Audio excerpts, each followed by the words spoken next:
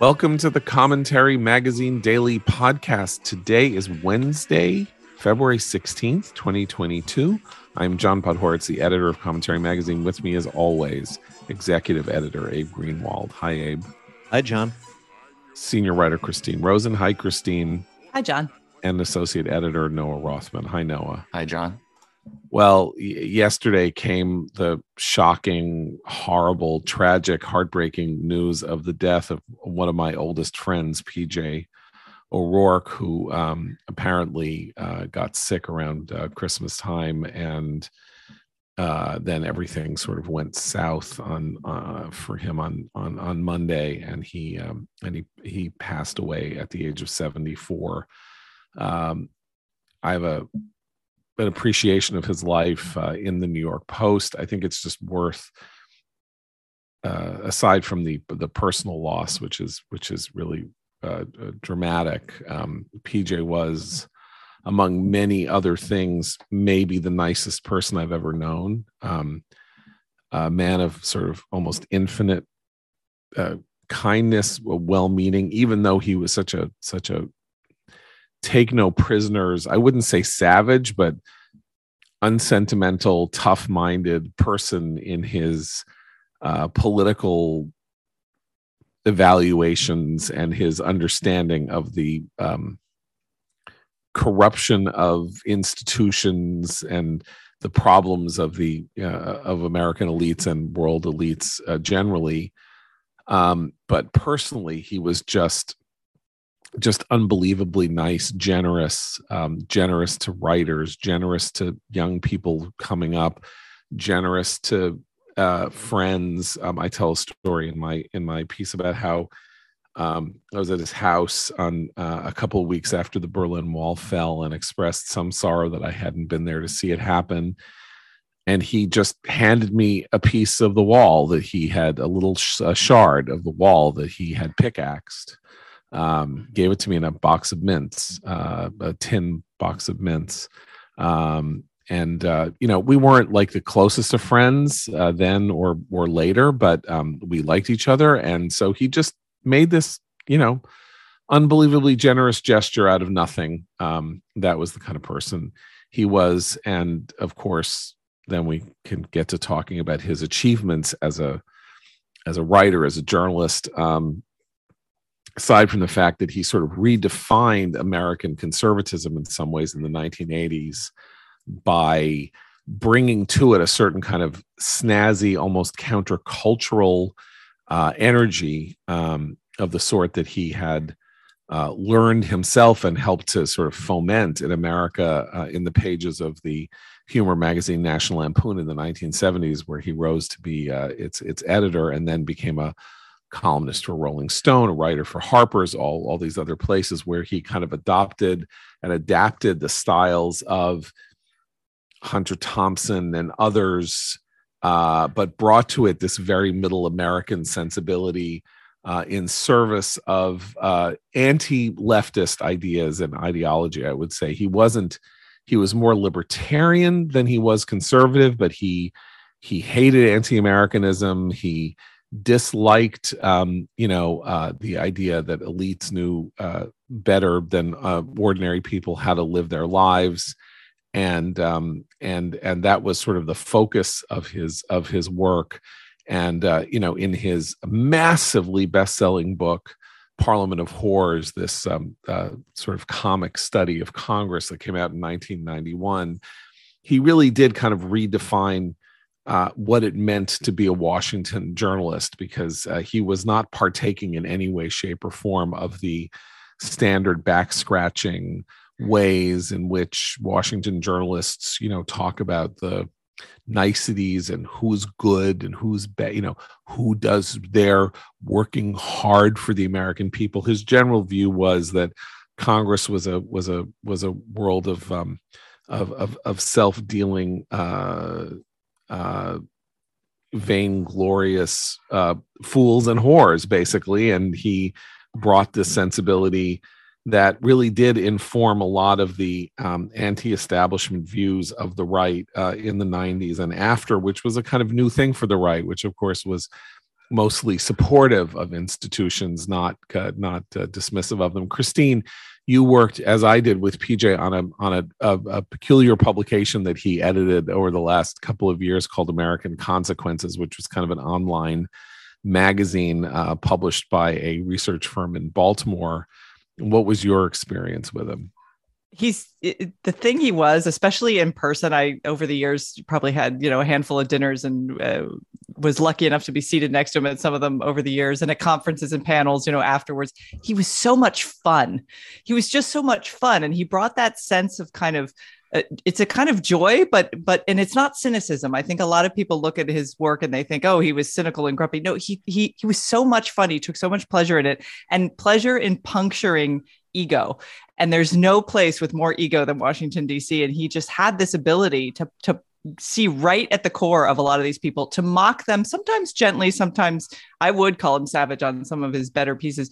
But Parliament of Whores is the book. I agree, John. It's a classic. And for a lot of people in my generation, it was the first realization that a conservative-ish, libertarian-ish writer could be entertaining and just kind of played in the liberal cultural sphere, along with all these other people who we were told we were always supposed to listen to, but had different ideas. He was such an original thinker. As an editor, he was hilarious because he couldn't resist responding. When you turn something in, he would just his email and response would just be full of little hilarious, and witty remarks and asides. And he was just fun. He was a really fun person to be around.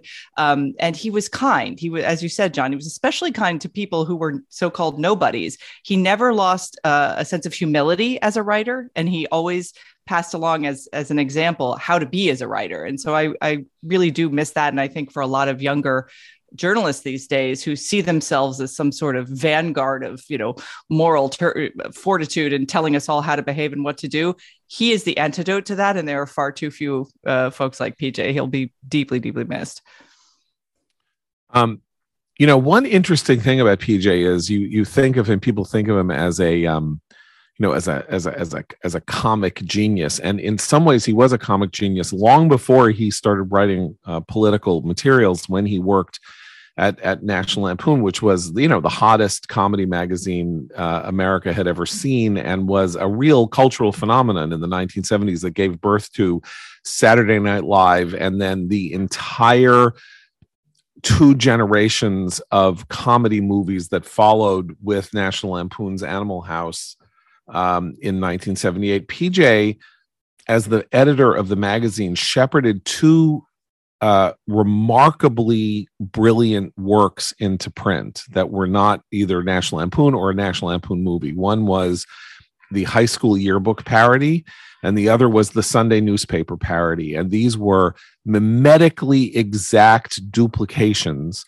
of 1960s cultural artifacts, the high school yearbook and the Dacron Republican, the Dacron Democrat Republican from Ohio, the Sunday newspaper. There not a thing in these documents, which you can look at and see online, was not mimetically perfect. They looked exactly like high school yearbooks and Sunday small town newspapers. Every inch of newsprint was covered with a parodic thing, fake ads, fake photos, fake filler, fake everything. These were, in my opinion, and not just my opinion, the greatest works of parody ever produced in the United States. And they were really his work. And that was before he became PJ O'Rourke.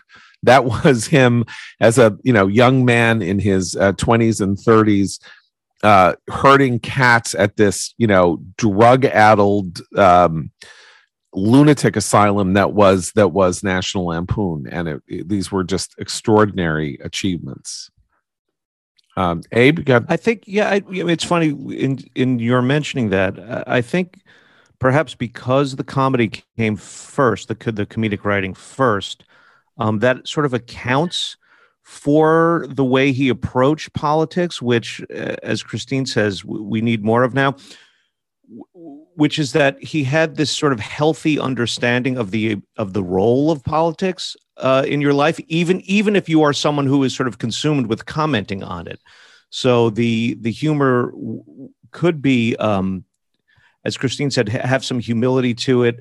And it could be savage, but not in the way that sort of biting commentators today write about their enemies. There was the sort of the levity that sort of ran throughout it that spoke to a very healthy understanding of sort of what it means to talk about politics with other citizens. And that is just so completely absent across the board today. So it's a terrible loss. My heart goes out to his wife, Tina, his 3 kids, who are too young to have lost a father, and we're too young. He was too young to go, and we will be bereft without him. This is the second, death of a friend, a commentary contributor, a writer, a voice on the right. In the last 6 weeks, we lost Terry Teachout at the beginning of January, and these are, this means I've now written, I've had to write 2 obituaries for 2 close friends and colleagues, and I'm only 60. This doesn't seem fair. It doesn't seem right. I want to point out to listeners who may be newer that PJ did a podcast with us. December in 2020. When was it? Yeah, December 8th, December 2020. Okay, yeah. So they can go talking about his article and commentary on the Kennedy legacy. That's right. Yeah, Sham-a-Lot. It was called, and it began. Ask not what your country. What was the first sentence? It was really a remarkable. It was like, ask not what you can do for your country. Ask what Kennedys ever did for you. Yeah, right. Yeah. Ask what the Kennedys ever did for you. He grew up in Toledo, Ohio, and like Terry grew up in Sikeston, Missouri. These were both not that Toledo is a small town, but these were both men of the middle, and they were people who never broke with the idea that where they came from, who they were, and where they emerged from. These were good places, not bad places, as the counterculture and the elite culture of the of our time would have had it. They weren't benighted horror shows of injustice and monstrosity, but were places of common sense and everyday life and everyday values that were under assault from a new class and a new elite. And that was really where PJ came at things. Terry less heavily, let's say, or more. Terry was much more a creature of a refugee, who came from there to come to New York to sample all of the pleasures of being, an aesthete, theater, opera, ballet, literature, the sorts of things that you could really only, not literature really, but you could only partake of in a big city, and drink deep from their well. But, PJ, who lived part-time in Washington, his main home was in New Hampshire. He never really became he lived in New York. He lived in Hollywood. He was one of the people, by the way, when I was very young and was thinking about changing careers and going into television, he told me this story about how he went and he spent 4 years trying to write for movies. He ended up with 1 credit. He has 1 credit. He is a credited screenwriter on the Rodney Dangerfield movie Easy Money with Joe Pesci. But he said he made $1 million a year writing screenplays that no one ever produced, or doing punch-up jobs on movies that no one ever saw, and that it was incredibly lucrative and it was soul-killing, and that he strongly advised me against following in his footsteps. What he did was he that was when he left there. He stopped doing that and started doing the political journalism that made him, legendary and a brand name of his own. So we will miss him, and for a lot of people who are friends of this podcast and friends of commentary, Andy Ferguson, Nick Eberstadt, a whole bunch of other people. PJ was a very, very dear and very close friend, and his loss is very hard. It's a very hard thing. PJ would enjoy, however, the ironies, the manifold ironies of the stories that we're about to start indulging, sort of delving into on today's podcast. I would say, knowing him, he would be extraordinarily pleased this morning by the outcome of this school board election in San Francisco, which is really a very startling event and a very important event because it represents the first electoral moment in which a deep blue, the deepest of deep blue places, San Francisco, a place where there are more dogs than there are children, where a voters' revolt has in fact done what happened in the very purple Virginia, right? Anybody want to sort of go through what happened last night? Absolutely. San Francisco, it was a recall election, not like a regular election. There was a recall organized in early 2021 over the San Francisco school, ostensibly over the San Francisco School Board's social justice initiatives. That was really what was the driving force behind it. But the background radiation animating all of this backlash and the movement across the parents' movement across the country were school closures, particularly school closures after teachers muscled their way to the front of the line to get vaccines and then somehow found new rationales, ever evolving rationales for keeping schools closed. And the vote came in yesterday, and it was a tremendous bloodbath. It was 70%, over 70%, depending on the candidate, 3 candidates, some 73, 75, 78, what have you, against keeping them in office. And they were all summarily recalled.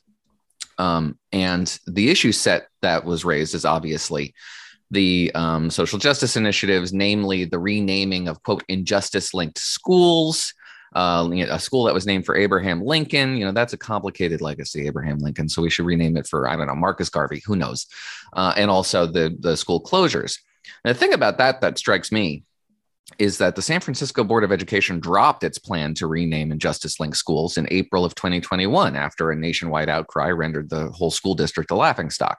Likewise, they reopened to great fanfare for in-person education in August of 2021. And nevertheless, more than half a year later, the retribution came. Which sort of, in my view, which also, because there's this idea abroad that all this stuff is going to fade. The virus is going to go away. The economy is going to boom, and voters aren't going to remember any of the discomforts they experienced over the last 18 months. And there's very little evidence to support that. You're missing one key element of the. Go ahead, Christine. The admissions only high school, the competitive high schools testing being dropped, and that equity is still principles. ongoing. True. Right. But that actually brought out for this recall election a lot of Asian American voters who turned out in very high numbers because they were upset about the transformation of that particular part of the education. There's a school called Lowell, and it is apparently like Thomas Jefferson in Arlington or the Bronx High School of Science or Brooklyn Tech in New York. It was a test-in school that was obviously a place where poor and minority students who were academically inclined, this was their shot at using the public school system to lever it to get a better high school education and to go on to college. Evidently, the numbers in San Francisco are pretty stark, and this is very interesting because, again, the question is what it portends, not just what just happened. So Asians make up about 30% of the population of San Francisco. Traditionally, in local elections, they have voted in much lesser numbers than their overall numbers, like 16, 17, 18%. They turned out at greater numbers than their population in this recall election. They were the driving force behind the margins here, the 70%, 75% margins against these school board members. And the question, of course, is this a one-time event in which they have risen up to say, you better not do this? And the school board members who have been recalled, they will be replaced by Mayor London Breed, the mayor of San Francisco, who has said, I've heard your message loud and clear. You want schooling that works. Should she not leave the Lowell school alone or restore its, testing system or whatever, or not heed the call of hear the real meaning of this election, not just pay lip service, but do something about it? It's the sleeping giant. This is everything that we've been talking about the last 6 to 12 months, is a sleeping giant in the form of parents and people who are looking at what is being done in schools, which of course represent the future of America. Are they going to go back to sleep once the pandemic is over and people go back to school and all of that? Or has their political consciousness been raised? Are we in a new era? And we don't know the answer to that. There is every reason to think that we are. We need more data. We need more elections.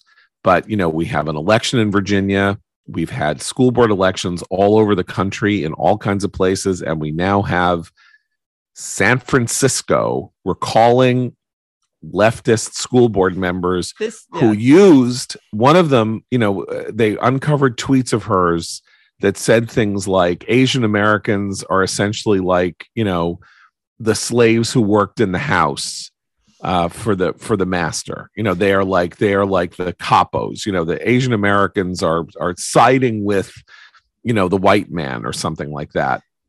Well, one interesting thing to look at, both in this case in San Francisco, but also going forward when we see more of this happening and analyzing it, is that it's not what we're seeing on the left is, it's the culture war. We have to, and there's another piece in Politico today talking about how, Democrats have to stop talking about the culture war the way they're talking about it. This isn't about the culture war. The leftists in San Francisco all agree on a lot of this cultural stuff. In fact, one of the women who spearheaded this recall effort said, look, if you want to rename on all the schools, that's fine, but make sure the kids in the schools know how to read. This is a governance issue. And so this is the party of governance being held to their own standards because they failed miserably in actually doing the basics of their job. This is, and the interview that one of these folks who spearheaded the successful recall gave to Politico, they said, look, imagine there's an earthquake. You're out on the street wandering around. You don't know what's happening. And a city official comes up to you and says, we're going to change a street sign. We're going to rename that street sign, and then leaves. And you're like, what? That's how they feel. And this is not a culture war issue. This is not necessarily a left and right issue. This is a sheer incompetence issue. And you're going to see that at the local level in a lot of these elections.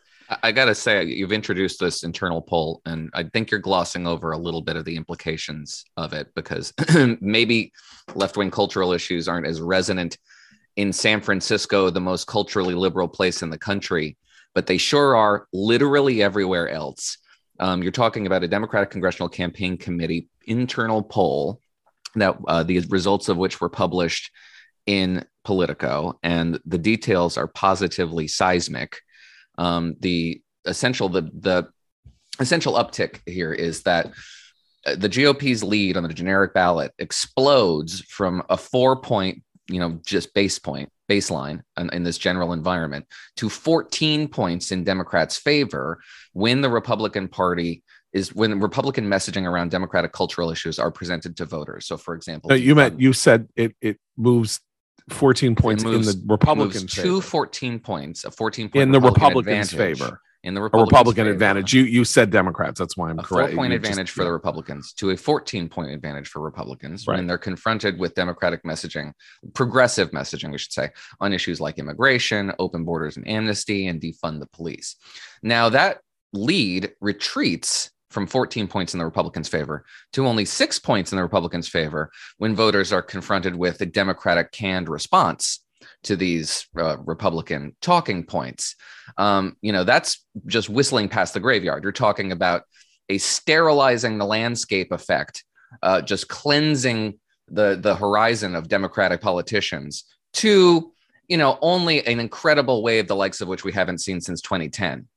If they manage to get their message out, which is unclear as even what that message might be. For context, in 2014, when Republicans took 9 Senate seats, they had a 2-point generic advantage. Polling obviously was a little off in that race, but nevertheless, it doesn't take a whole lot of Republican advantage in the generic ballot to realize a fantastic advantage at the polls. And the upshot of this internal polling is essentially that voters believe Democrats are, quote, preachy, judgmental, and focused on culture wars. And you know what? They're right. Democrats are preachy, judgmental, and focused on culture wars. They've spent the last year convincing themselves that all their cultural combat wasn't cultural combat at all. It was just getting right with history. Who could be against that? I think it's a mistake to uncouple the good governance question from the social justice question. I think it's actually all part of the same issue. They're the worse the handling of the governance is, and by the way, that goes for the financial disarray of the San Francisco district as well. The more outraged people get about the social justice activism. We see that on the national level too. I mean, I think they're linked also because it is axiomatic. Ordinary people, liberals, George Packer, people who don't like what's going on in their schools. This is what I would say, just to be bleak about it, but not bleak in my own terms, in their terms. They think that you can uncouple the competence issues from the culture war issues, but you can't, because the culture war issues directly affect the competence issues. If you are going to stress that Abraham Lincoln is a bad person, you are going to teach reading badly. You are going to teach history wrong. You are going to inflect everything in the wrong direction. If you are going to focus on race, you are going to screw up mathematics education, because you're going to start trying to teach math, something that is racially blind, through the prism of race. And all of that then gets to minimal competence. Now, the problem is, as I say, you can say, just teach the kids how to read. But it matters what you teach them. It matters what the documents are that they're reading when you teach them how to read. Because if what you're teaching them is lies and propaganda that is dumbed down to help them suck in the ideological meaning that they're going to get, they're not going to learn to read well. And the teachers who want to do that don't want to teach them how to read. What they want to do is brainwash them. They don't want to teach them how to do math. They want to brainwash them. They don't want to teach them science. They want to brainwash them. And you can't have, you got to have one. You got to have one or the other. It's There's not an just If you want to, just to add to that, and if you want to go around tearing down plaques and painting over murals with other murals, you're going to misallocate resources that are badly needed elsewhere, including staff and funds. And it's not just education. It's no. Christine, Sure. Christine, go ahead. I was just going to respond to what Noah's point about what the DCC internal memo said, because their ideas for fixing this problem are hilarious. One of the things that the consultants who met with them said is, we have a solution to this. So what we need to do is not ignore the attacks. We need to, when faced with, so for example, a defund the police attack, they said the presenters encourage Democrats to reiterate their support for the police. When people say that their Democrats are for open borders, talk about their efforts to keep the border safe. But they can't do that because a very large and loud contingent of their party actually does want to defund the police. Cori Bush just doubled down on that very phrase, and they do want open borders. Just ask Alexandria Ocasio-Cortez. So the idea that they can fix this by simply doing basic political lying is not going to fly this time. And even that poll demonstrates that they don't even understand what culture warring is. They don't see their own culture warring. They don't recognize equity initiatives as culture warring, as distributing, vaccines, for example, based on racial makeup, or mitigation measures or protocols as treatments, what have you, on racial makeup. That is culture warring. They don't see that they see that as good governance. They don't see Joe Biden's sex and gender politics and rolling back Title IX guidelines as culture warring, because it's just getting right with history and just ensuring that the white patriarchy that we inherited in English common law, which Joe Biden said during the campaign was anathema, needs to be redistributed. Speech policing is culture warring. It's everywhere, and they don't see it because they don't see it as culture warring, so they can't fix it. Or they see it as culture warring, but they're for it. Like that's COVID generally has become a cultural issue, right? And they can't. Right, but let me go to the sort of like the examples that they love to. What about both sides? Like the issue, the Tennessee school board that took Maus out of the library or off the curriculum, the graphic novel about the Holocaust. So this is an interesting case because, of course, it's about the Holocaust. So it's like, you're taking it out. This is anti-Semitic. You're not going to let kids learn about the Holocaust. I have grave problems with the idea that the best way to teach kids about the Holocaust is to give them a comic book, even if it won the Pulitzer Prize. I think Maus is a belittling work and something that I take grave offense at. But I've lost that argument over the last 30 years. Maus is, considered a high watermark, a way of communicating in an important way, an autobiographical work by Art Spiegelman, blah, blah, blah. Fine. So I lost that, right? Doesn't matter because that's actually a serious argument that, no longer sort of like holds sway. However, what do they say when you have a fight about this at the school board level and you're not just filtering it through the characterizations by liberals who are horrified by the idea that you don't want kids to read Maus in high school? What does the school board say about Maus? It has pictures of naked women in it. It has drawings of naked women. Now, these are drawings of naked women. They are naked women, in camps. It's horrifying. So on the one hand, it's a depiction of nudity, which if you ask a lot of parents in America whether they want schools to be retailing even, drawings of nude women for an 8-year-old, for an 8th grader or 7th grader, they might say, no, I really don't want you to do that. And whether or not that is considered hidebound or retrogressive or something like that by blue state elites, that doesn't mean that attitude or that idea is dismissible. That's what it means to live in communities that have local control of things. That's number one. Number two is, do you want depictions of the human physical body in conditions of extreme horror? Yes, that conveys something about the unspeakable nature of the Holocaust. It's also an unbelievably graphically disturbing image that I'm not sure that a 7th or 8th grader needs to be exposed to as yet. Maus wasn't drawn for kids. It was drawn as an adult, as a work for adults.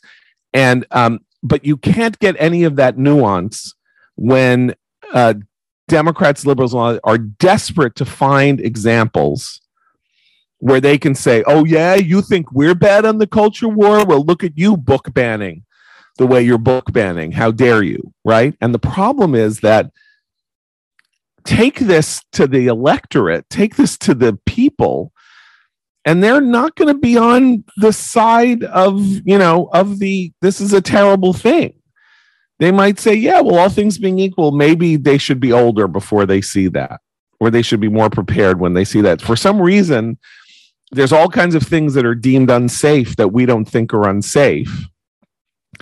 The left is given the power to deem things that are anodyne unsafe in order to kill them off. You have something that was highly controversial upon its first release, which was Maus, which was a highly controversial document and very upsetting to many in the sort of Holocaust survivor community and stuff like that.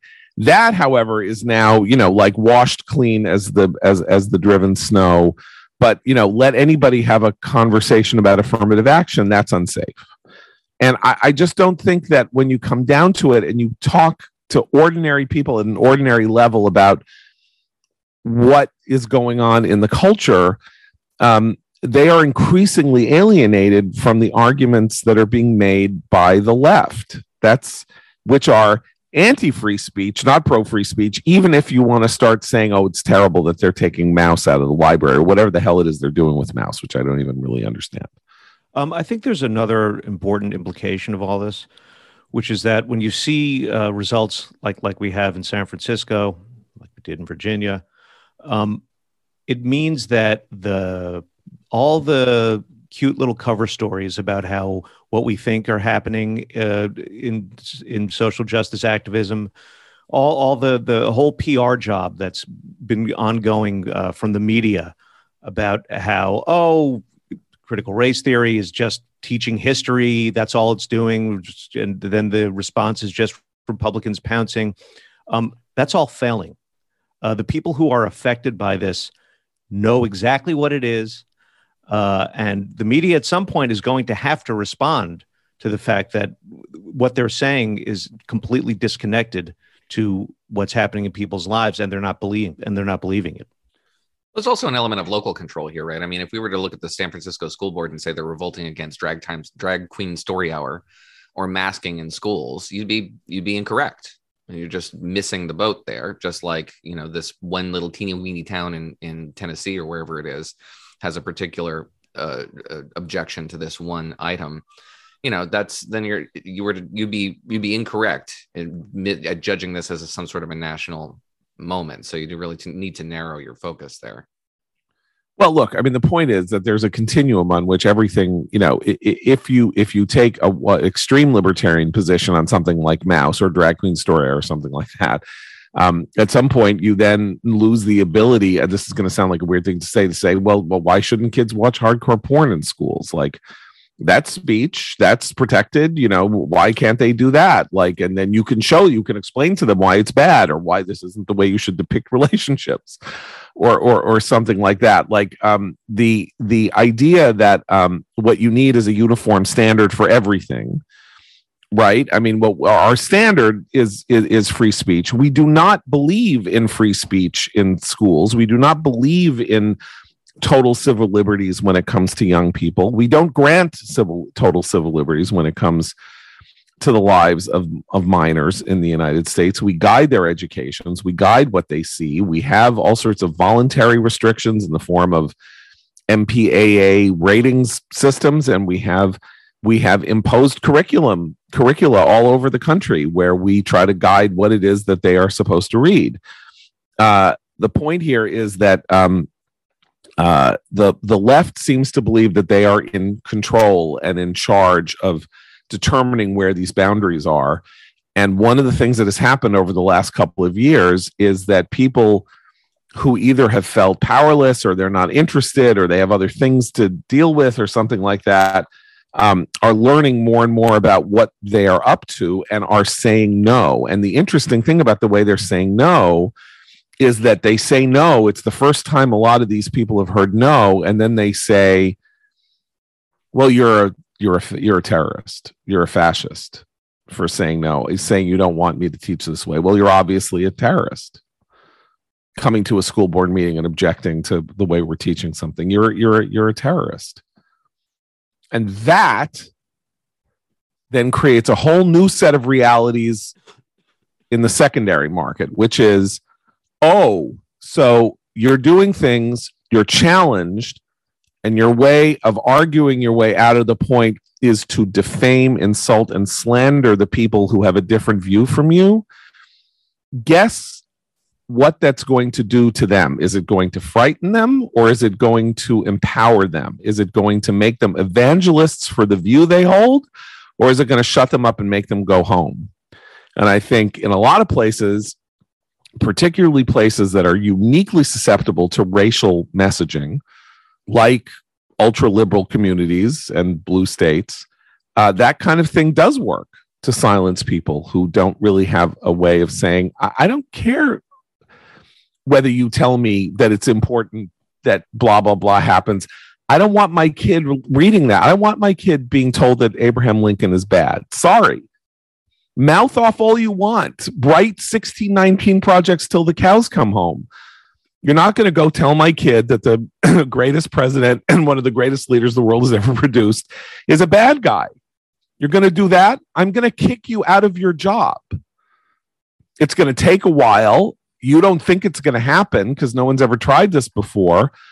But now what happened in San Francisco means, just as all these things, people are going to be giving second thoughts to these mass movements to rewrite American history to please a tiny group of people who hate this country and are trying to use the levers of power to create a new narrative about how awful America is and how awful the systems that have been put in place to try to help people of lesser means compete and survive and thrive and have a chance to make a better life for themselves, that your efforts to deny them that right because you don't like the way the outcomes come out, we're going to make you lose your job if you keep doing that.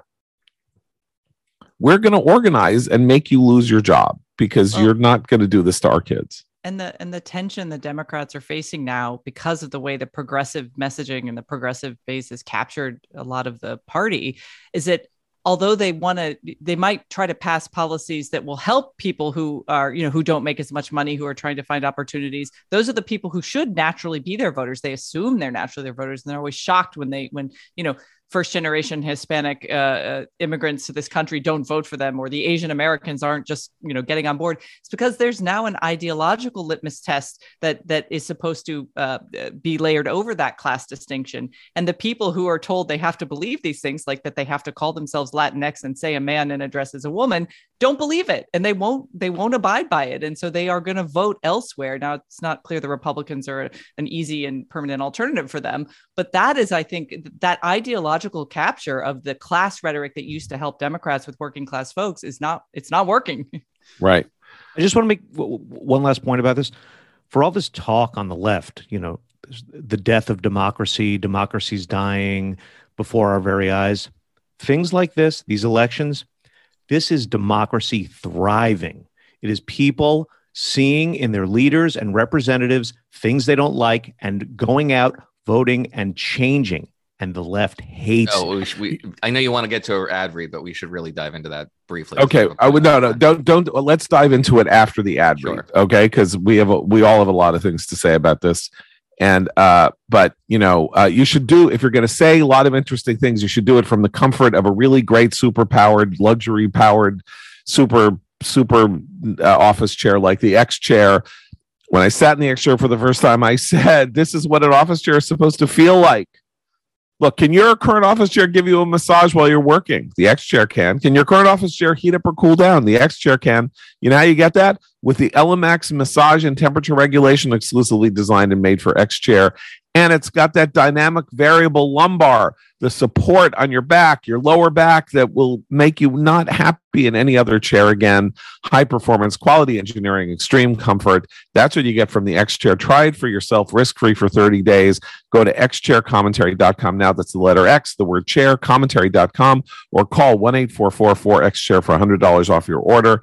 X-Chair has a 30-day guarantee of complete comfort, and you can finance your purchase for as little as $30 a month. That's xchaircommentary.com. And let's talk about this week's new advertiser, BattleBox. How are you going to find a new piece of outdoor gear that's going to be your new favorite? BattleBox, if you sign up for it, that piece of outdoor gear will find you. It's your go-to monthly subscription for hand-picked outdoor survival and everyday carry gear. Getting the best gear for yourself not only takes time, but can be incredibly expensive. That's why BattleBox brings you name brand, high-quality products every month at half the price of what they cost on their own. Just pick the box that works for you, get tested and vetted products you can trust, selected by an expert team of outdoor professionals. From an Aquapod emergency water kit to an Atomic Bear survival bivy. We had a whole question here about what I was saying the other day, and that people thought I was saying an Atomic Bear survival baby, and I was not. Bivy is a kind of tent for those of you Jews out there who don't do a lot of outdoorsing. Atomic Bear survival bivy, that's the kind of thing you can get from BattleBox, delivered right to your doorstep. Because I saw Atomic Bear survival baby at Asbury Park in 1998. They kicked butt. Who did they open for? Did they open for BattleBox? Because it's shipped over 1 million boxes since 2015 and has been featured everywhere from the New York Times to Survivor's Edge. Find out why outdoor enthusiasts call BattleBox the best gear I never knew I wanted. Sign up, receive, survive. What are you waiting for? Don't miss another BattleBox mission. BattleBox is spelled BATTLBOX. And if you act now from until March 31st, get a free mystery box worth $115 plus with any new subscription at trybattlebox.com/commentary. That's trybattlebox.com/commentary for that free mystery box worth $115 plus right now. trybattlebox.com/commentary. Okay, Noah. Yeah, so go to it. The spin on the notion here that the democracy is at work, and isn't it beautiful? The spin to keep the troops in line and to keep everybody from freaking out is twofold. One, there was a lot of money in this race. There were billionaires who were invested in the outcome of a school board election in San Francisco, as though that's somehow untoward or renders it illegitimate. Nevertheless, that, but also, a very low turnout race. 20% of the eligible electorate turned out for a school board race, which is, by the way, really high for a school board race, no matter what. But nevertheless, only 20% of the eligible voters turned out. So that's good for us, right? I don't see how. I mean, the notion here that they're trying to peddle is, look, all the voters who would otherwise be inclined to turn out for us didn't even show up. Isn't that good? How is that good? So the notion here that this is some sort of an exercise in democracy is always going to be thwarted by the motivated reasoning that allows you to say, okay, well, there were other interested parties involved in this, and those interested parties are somehow illegitimate and undemocratic in their own rights. And therefore, we shouldn't take too much away from these results. Everywhere that this is happening, by the way, there's some sort of excuse for it. In my neck of the woods, there was a do-over from the November 2021 elections in Maywood, Democratic town, Democratic voters outnumber Republican voters 2-1, Democratic mayor, unified Democratic council. They've lost 2 seats there, one only yesterday, as a result of, just a general response to the environment. It's not like there was social justice initiatives being, exercised in Maywood, New Jersey. They weren't trying to rename high schools. It's just the general environment. And the general environment is so anti-democratic right now that it's manifesting in the exact same way everywhere. When people don't like election results, they have a bizarre facility with the idea that the election results are illegitimate. And that's not just Donald Trump complaining about 2020 and saying that they were stolen. In 2014, when the Democrats lost 9 seats in the Senate, Barack Obama said only the turnout was 33%. It doesn't count. Right? It doesn't count. And Democrats then lost the presidency in 2016. And what did they say? The Russians did it. Facebook ads brainwashed people through Cambridge Analytica magic to believe untruths like Jim Comey reopening the Hillary Clinton investigation, which is a real thing that happened, to help Donald Trump win the election. And they spent 4 years saying Trump was a Russian puppet. Putin did it. Nothing. This was wrong. Don't think that anything that this election matters or it means anything, because the election itself was illegitimate, and we don't have to look and try to figure out what we are being told about what happened. For example, in the fact that Ohio went entirely red when Obama had won it twice. How did that happen? What happened between 2012 and 2016 to turn Ohio red, to make it an 8-point Republican state when Obama had won it twice? Was it the aftermath of the financial meltdown and the fentanyl and opioid crisis and the continuing collapse of the middle class, about which Democrats had nothing to say except we're going to drive new industries like fracking and others out of business and make it harder for you to get guns and make it harder for you to live an ordinary life while you cling to your guns and religion and you're deplorable? The inability of people, and this is a common human error, right? To say, I don't like what the facts are telling me, so I'm going to believe something else, and then I'm going to get hit by a 2x4 over and over again. And that is what is happening to Democrats right now. What is the key about that DCCC internal poll? It says, stop talking about things that drive people crazy and that cause 13-point shifts in votes in New Jersey and in Virginia. You idiots. It's staring you right in the face. So we're going to go do survey data to tell you what your eyes should be able to tell you. Governor Murphy of New Jersey didn't almost just lose his second term in office to somebody nobody even knew his name, because things are going in a way in this country that make people happy. Stop talking about things that aren't interesting to people, don't help people, don't talk about people's lives. Stop doing it. Now, one virtue of the DCC thing, Christine, you were talking about Cori Bush and Alexandria Ocasio-Cortez. That is a message, and the message is every man for himself. That is, ordinarily, which is what the captain says when the ship is scuttled, right? Everybody's working together to try to save a ship, and when the ship is being scuttled, the idea is, okay, save yourself anyway. I'm no longer giving you commands about where to go and how to go to the aft or the starboard, or deal with the mizzen. Whatever you can do to save yourself, save yourself. And in 1990, when George H.W. Bush agreed to raise taxes and broke his no new taxes pledge, Newt Gingrich, then the leader of the minority party in the House, said, say whatever it is you have to say. We are not obligated, if we are trying to save our seats, to defend the president's action here. It's every man for himself. And this is February. And if the message to Democrats, particularly Democrats in the House, is get away from Biden, get away from AOC, get away from Pelosi, get away from Schumer, do whatever you can to save yourself if you're going to run for office again. And guess what? According to Punchbowl this morning, Kathleen Rice of New York, 30th Democrat to announce her retirement, largest number of retirements by one party since 1992. And what happened before 1992 when Democrats retired, like 35 Democrats retired or something like that? There was a huge financial scandal. The check kiting scandal. People don't even know about this, but there was something called the House Bank.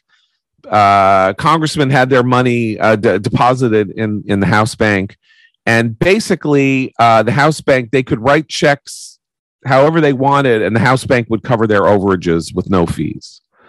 So in other words, and Chuck Schumer ended up in the Congress because his boss, Steve Solars, kited $500,000 worth of checks. Like, he was just writing checks to cover his expenses, and then he would get back and he would pay the House Bank back with no interest and no overages and nothing like that. It was the classic Washington scandal of using your power to get privileges and rights that you deny your voters, the people who are your employers. And 40 Democrats retired in 92. It's happening now. There's no scandal, right? There's no scandal here. Yeah. So what does it mean in practice? Every man for himself in the sense you're talking about, in which the political environment is so toxic for the party in power that you have to do whatever you can. So whatever you can is positioning yourself against certain elements in the party that turn off voters. Mitch McConnell did something very similar in 2016 when all the polling indicated that it was going to be a bloodbath for Republicans. And the message implicitly is go ahead and run us down if you need to. To distance yourself from certain aspects of our coalition that are obviously distasteful. And we've seen something like that happen with London Breed, San Francisco mayor, who supported the recall, who has somehow made herself into this avatar for opening schools and getting back to normal in the space of the last 2 weeks. And it could work for her. I mean, there's a couple of figures in the party at more the local level and in Washington who are starting to differentiate themselves from the brand that Democrats have cultivated over the last year, which is really progressive social reformers. COVID hawkishness. Increasingly in COVID hawkishness. That's a new development. But generally, so now we're talking about two major dominant features of the political landscape that Democrats have to run away from their own party on. Is that going to work? I mean, you're running in two different directions here. It's hard to know. But I mean, you said there was no scandal this time around, like there was in the early 90s. But the scandal is just the facts on the ground about what's going on in this country economically, socially, culturally, and with COVID. Yeah. I mean, to say nothing of foreign policy. But I mean, everybody who had an account at the House Bank and kited a check retired. I mean, that basically, because it was just like handing your rival an issue to say, oh, you were embezzling. It wasn't embezzling. It was just it was a kind of weird thing. But the simple thing was to say, oh, so I guess you get to borrow money at no interest from the public coffers and pay it back whenever you want to, because money is meaningless to you, but I don't. And I'm, like if I do that and I don't pay my mortgage, I get repossessed, but you can do whatever you want. That's what I mean by it's hypocrisy, right? I mean, in the hypocrisy. But it was more than the whole point was, it was like, okay, time's up. We can't, we're going to lose. Like, we're going to lose because they have us dead to rights on personal misbehavior and personal misconduct. That is not what's going on here. This is basically a revolt against democratic single party rule that is leading, and the idea that, inevitably Republicans are probably going to take over anyway, which means Democrats are going to be in the minority in the House. And you know what it's like to be in the minority in the House? It's horrible. You know what it's like to be in the minority in the Senate? It can be pretty fun. Who knows? Like, who knows what you can block? You can block you can make all kinds of things not happen when you're in the Senate. In the House, if you're in the minority, you are powerless beyond powerless. And they don't want to be again. But there is some hypocrisy here that I think actually is much more hard hitting for the average voter when they see it. The masking hypocrisy among Democratic leaders has been ongoing and horrifying and terrible, and people get really annoyed, especially now. But there's also been a lot of hypocrisy with regard to crime, rising crime rates, the feelings of being unsafe in your own neighborhood. Meanwhile, the people who are screeching about defunding the police hire personal private security to protect themselves, or live in areas where they have a gate in front of their house that keeps them safer than you can feel when you're trying to walk to the bus stop. So there are those little hypocrisies, those everyday quotidian hypocrisies do start to wear on people 2+ years into this kind of weird, COVID era that we're in. But this is actually an answer to Noah's question about, like, what do you do if you're every man for yourself, right? Because it is a weird fact that Gavin Newsom's misbehavior at the Super Bowl could have a terrible effect on some Democrat in a swing district in Texas. He didn't do it.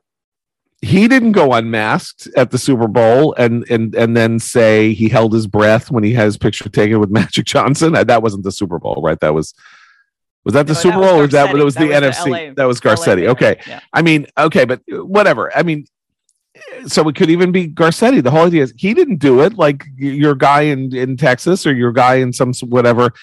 He's been perfectly acceptable. It is that he's going to get blamed for the personal misbehavior and behavior of other politicians. That's when a tsunami is coming. That's when the wave is coming to get everybody. And where that means, forget the House now for a second, because we've all said, oh, who knows what's going to happen in the Senate. If these numbers hold, if those DCCC numbers hold, Michigoyim all over the country, Republicans running for office are going to beat Democrats. 14-point margin means that the no-name guy who ran against Phil Murphy in 2021 wins in 2022. I mean, he doesn't just get within, 13? He doesn't just get 13 points up when Murphy won by 16.